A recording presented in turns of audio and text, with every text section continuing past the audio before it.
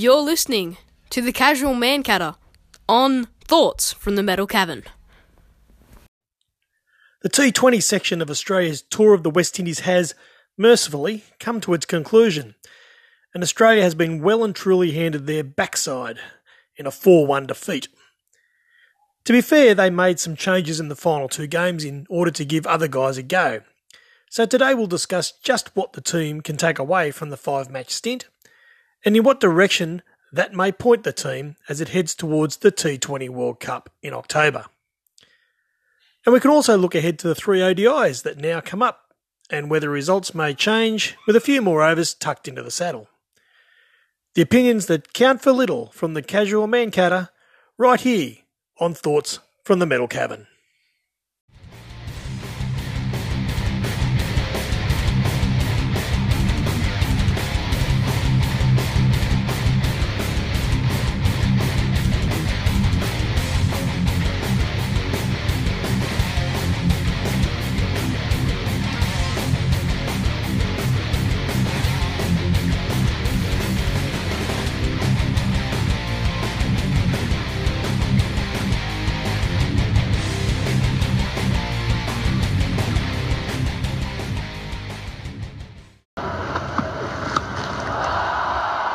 Just reach out and catch it, Jeffrey. What a magnificent hit. G'day there and welcome to a short edition of this program, unscripted.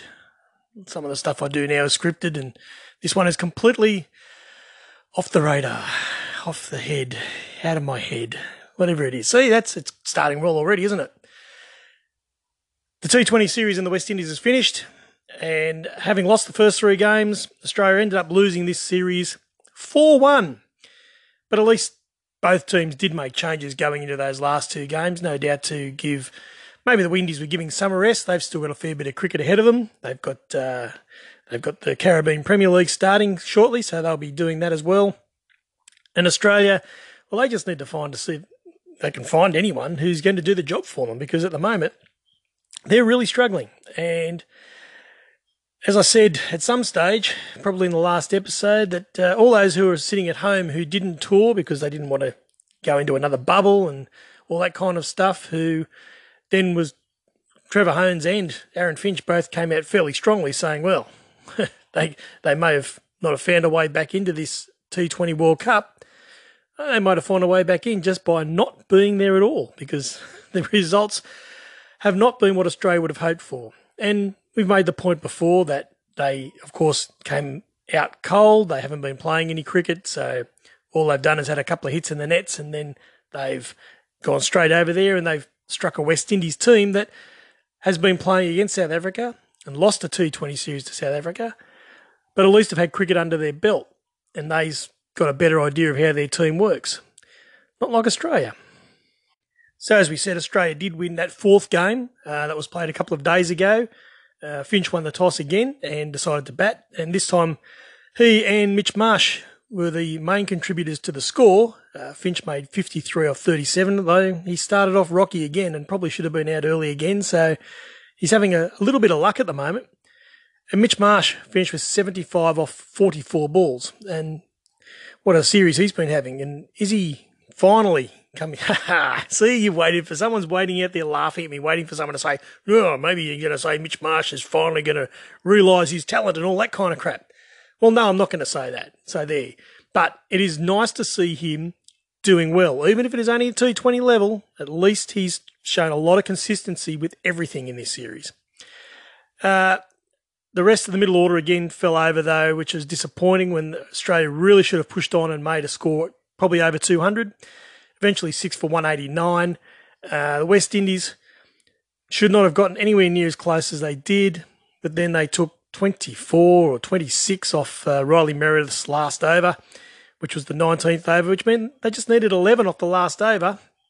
And then Andre Russell played it almost a maiden to Mitch Starc, because he decided he was going to be the man that won them the game, and he didn't. So what a shame that was. And again, that was a game that I guess the West Indies should never have gotten that close to winning, and then with an over to go, they were odds on to win and probably still should have won that game. So we went into the fifth game, and Australia didn't win the toss for the first time in the series, but the West Indies batted and they just blew Australia away, made 199. Australia actually did pretty well to drag them back. They looked like they were going to make 220 or something at one stage.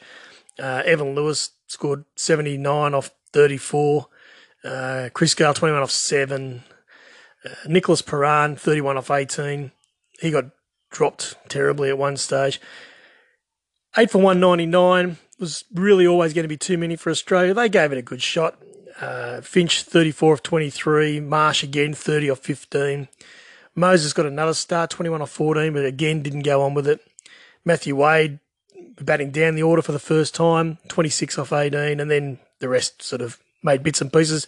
9 for 183, 16 runs, and that was only boosted by Josh Hazlewood going nuts at the end with 13 not out off 5 balls with a 6 and a 4. Holy dooly. Put him up the order. So the 4-1 result, you could almost say that actually is not a fair reflection on the way the series went. I think 5-0 was pretty much as close as it should have been. And, yeah, as we've said, there are probably reasons why Australia haven't performed as well as they would have liked. They are short-staffed. They have had no cricket, and the West Indies are as at full strength as they can probably get at the moment, even though Kyron Pollard isn't playing, Jason Holder isn't playing. But their older guys did their job as much as you would expect them to do. And I think for them, that's probably terrific again going into a T20 World Cup. They want to defend their title. It's the form of the game that they are absolutely best at the moment.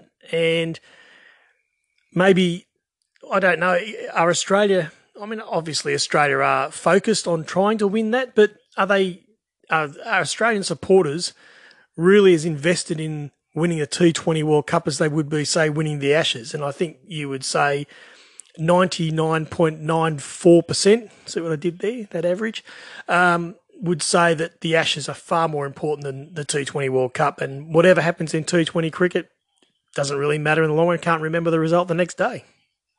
Man out at long on, but he needs to be 25 seats back. So going forward, there are 3 one-days to go yet, which we'll discuss in a second. But first, I just want to look at the possibility of T20 cricket going forward. Now, Australia is supposed to go to Bangladesh for a 5-match series. It's going to be 5 games in about 9 days, I think. At this stage, that's still all go ahead, and I'm assuming it's going to be pretty much the same sort of squad. I'm assuming that no one who's in Australia are going to want to quarantine for 14 days at the start and 14 days at the end to go for a 9-day trip to Bangladesh. Not even a Kontiki tour, really. So I'm assuming there'll be the same sort of squad going over there, maybe a couple of tweaks. But what do Australia do now going forward looking towards that T20 World Cup? Now, even if they go to Bangladesh and do well, and they you would hope they would do well against Bangladesh, but there's no guarantee on their wickets that they will. You have to look at the team as they are and the way they performed and who still has enough credits in the bank to get chosen in a squad. Now, I'm going to assume they're going to take 15 to the T20 World Cup, and they're going to be hoping that a lot of those will be playing in the IPL before they go so that they're in that kind of form. But again, there's no guarantee of that happening. So I look at it at the moment and I look at the squad and you think, well, firstly, we've got 4 keepers in the team, 4 keeper batsmen, and we certainly don't need 4 keeper batsmen. My guess is they'll only take 1 and they'll fill the other spots otherwise. So if you look at that, you'd have to say that Josh Phillip, he's probably done his dash, failed to score today in the 5th game. So he's had enough chances now really to try and establish himself. He's been up and down the order a bit, but he hasn't really even made a score yet that everyone could be happy with saying, well, you can play just as a batsman.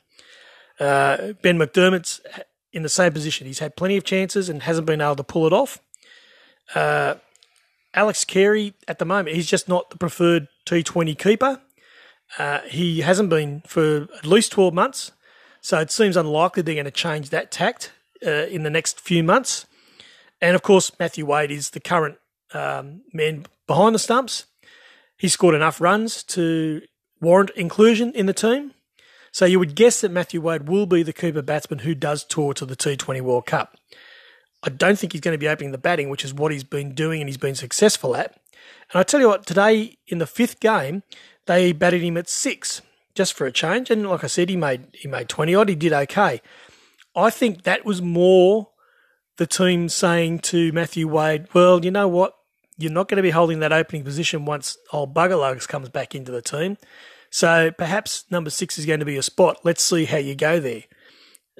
So to me, I think that was eye-opening in that respect. And I think that is absolutely the reason why he batted down the order today, to establish himself there as the number 6 and the wicketkeeper in the T20 squad going forward.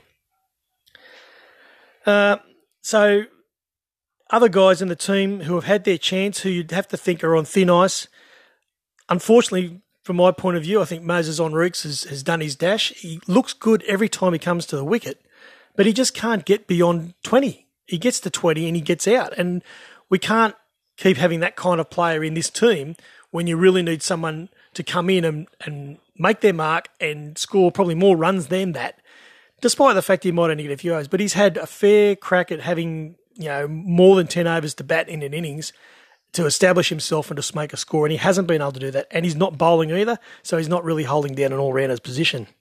It'll be difficult, I think, for both Dan Christian, and he's come into the team, obviously, with behind him having won or been involved in so many winning teams in T20 cricket. But again, he hasn't probably done enough in the games he had in this series to really push his case forward. Now, that may well be different. I'm sure he will go to Bangladesh and he may well dominate Bangladesh and they might get him into that team. I don't think he's going to be a first-team player. I do think he's going to be one of the reserves. Alex Carey, let's try that again. Ash Turner is the other one who has been over there. Didn't get much of a go again. Still seems like the guy who could be a 5, 6 or 7 and come in and bash a few at the end. But again, he's on that edge because there are other guys who are going to come back into this team who can probably do that job. So he's probably on a knife's edge as well. Other guys have had their go. I mean, Behrendorff got smashed again. It seems unlikely going into a T20 World Cup in the UAE that we're going to take too many more than 4 pace bowlers. And you can be sure that Stark and Hazelwood are going to be 2 of those. And you would expect Pat Cummins, no matter what he decides to do at the moment, he's the vice-captain of all the teams. He's going to come back into that team. So that's 3 pace bowling spots already. He may well struggle, Behrendorff, to get another look in. Mitch Swepson got his go today, which is good. He had a good first over. He got Chris Gale out and then went the journey. So, again, I can't see them taking more than 2 frontline spinners because I think the frontline spinners they've got, which is obviously Adam Zampa and Ashton Agar, are going to get all the games anyway. And we're not going to be in a position where we're going to play 3 spinners. And if we do, well, we've got a couple of guys who are coming in who can bowl a bit of part-time stuff anyway. So I think Swepson, looking at that T20 squad for the World Cup, is probably unlikely to get a game. But he could go to Bangladesh and he might, again, prove me wrong.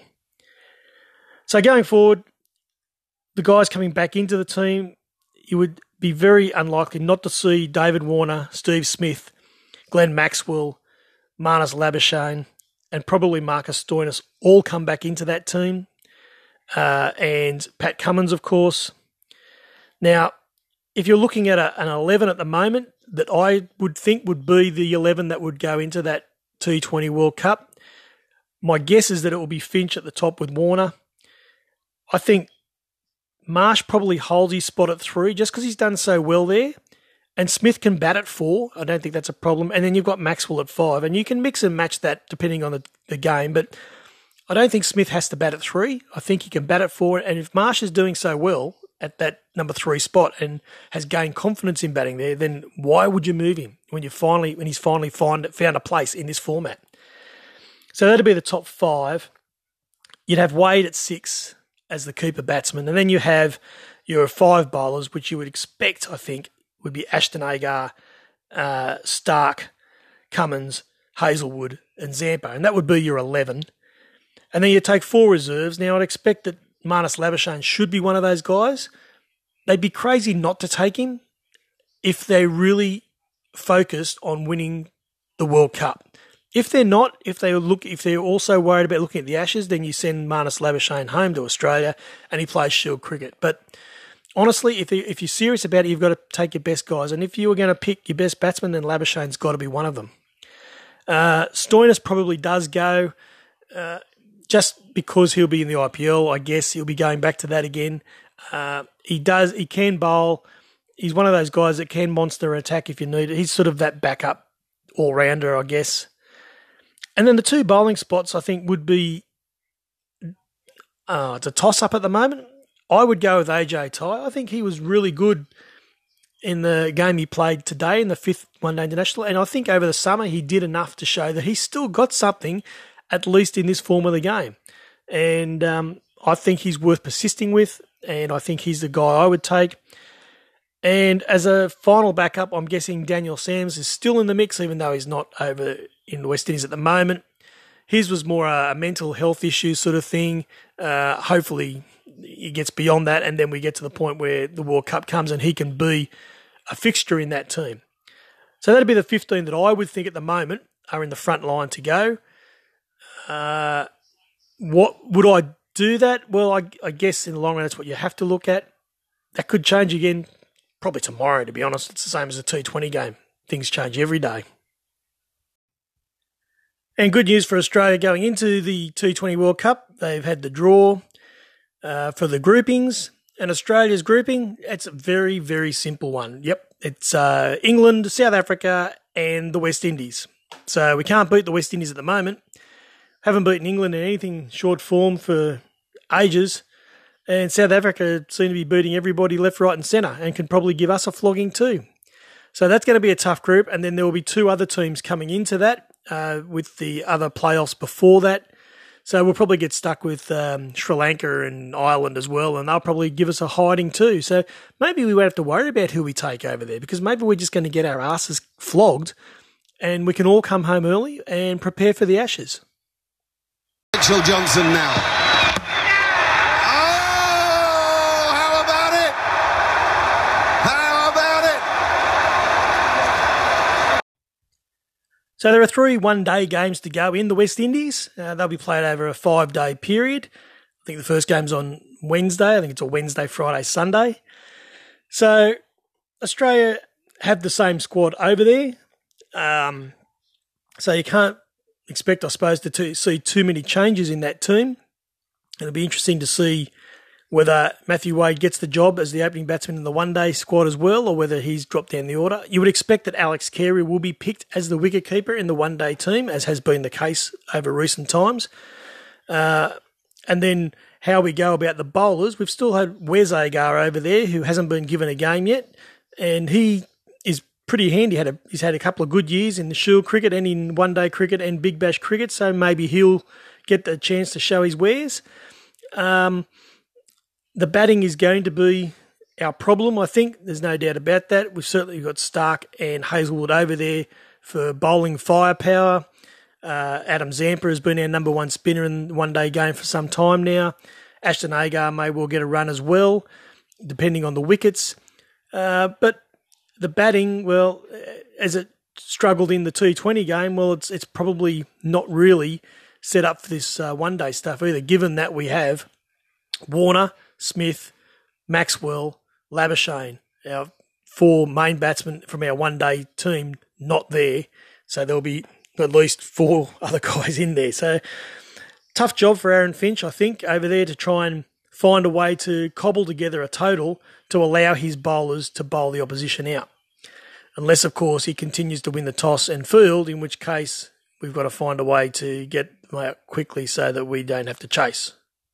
Something like that. Anyway, another good chance for Mitchell Marsh to really stake a claim as a reformed all-rounder. He's fit. He looks good at the moment with the bat and the ball. If he could have 3 good games in this one-day series, that really lifts his profile going forward into the Australian summer, which is a great thing for him. I am not going to say he's the new reborn man and that he's the one for Australia. The selectors will do that for us anyway. You've got to pick a Marsh, haven't you? Anyway, we'll see. I'd like to think Australia can win these games, but we've got to find a way to get runs. And so it's going to be very important, I think, for Finch and Carey and Mitch Marsh to make good runs. Let's hope that Moses gets on board and gets a good score in this one-day game to make his tour worthwhile, to show that the form he's shown has been good, but he's been getting himself out.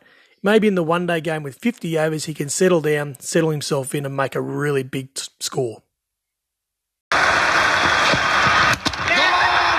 Smashed the middle stump out of the ground. Mitch Johnson on fire. Good-o. Well, thanks for putting up with me for another 15 or 20 minutes or however long I rambled on for. For all 2, 3, 7 of you, however many it is who might be actually tuning in to see if I can glean anything for you, give you some information that you don't already know, or provide some insights that you might think, oh my God, I never thought of that. Seems unlikely, but you hold out hope sometimes here on a Saturday afternoon in the Metal Cavern. Thank you for tuning in, and I hope that you will return one day to listen to The Casual Mancatter right here on Thoughts from the Metal Cavern.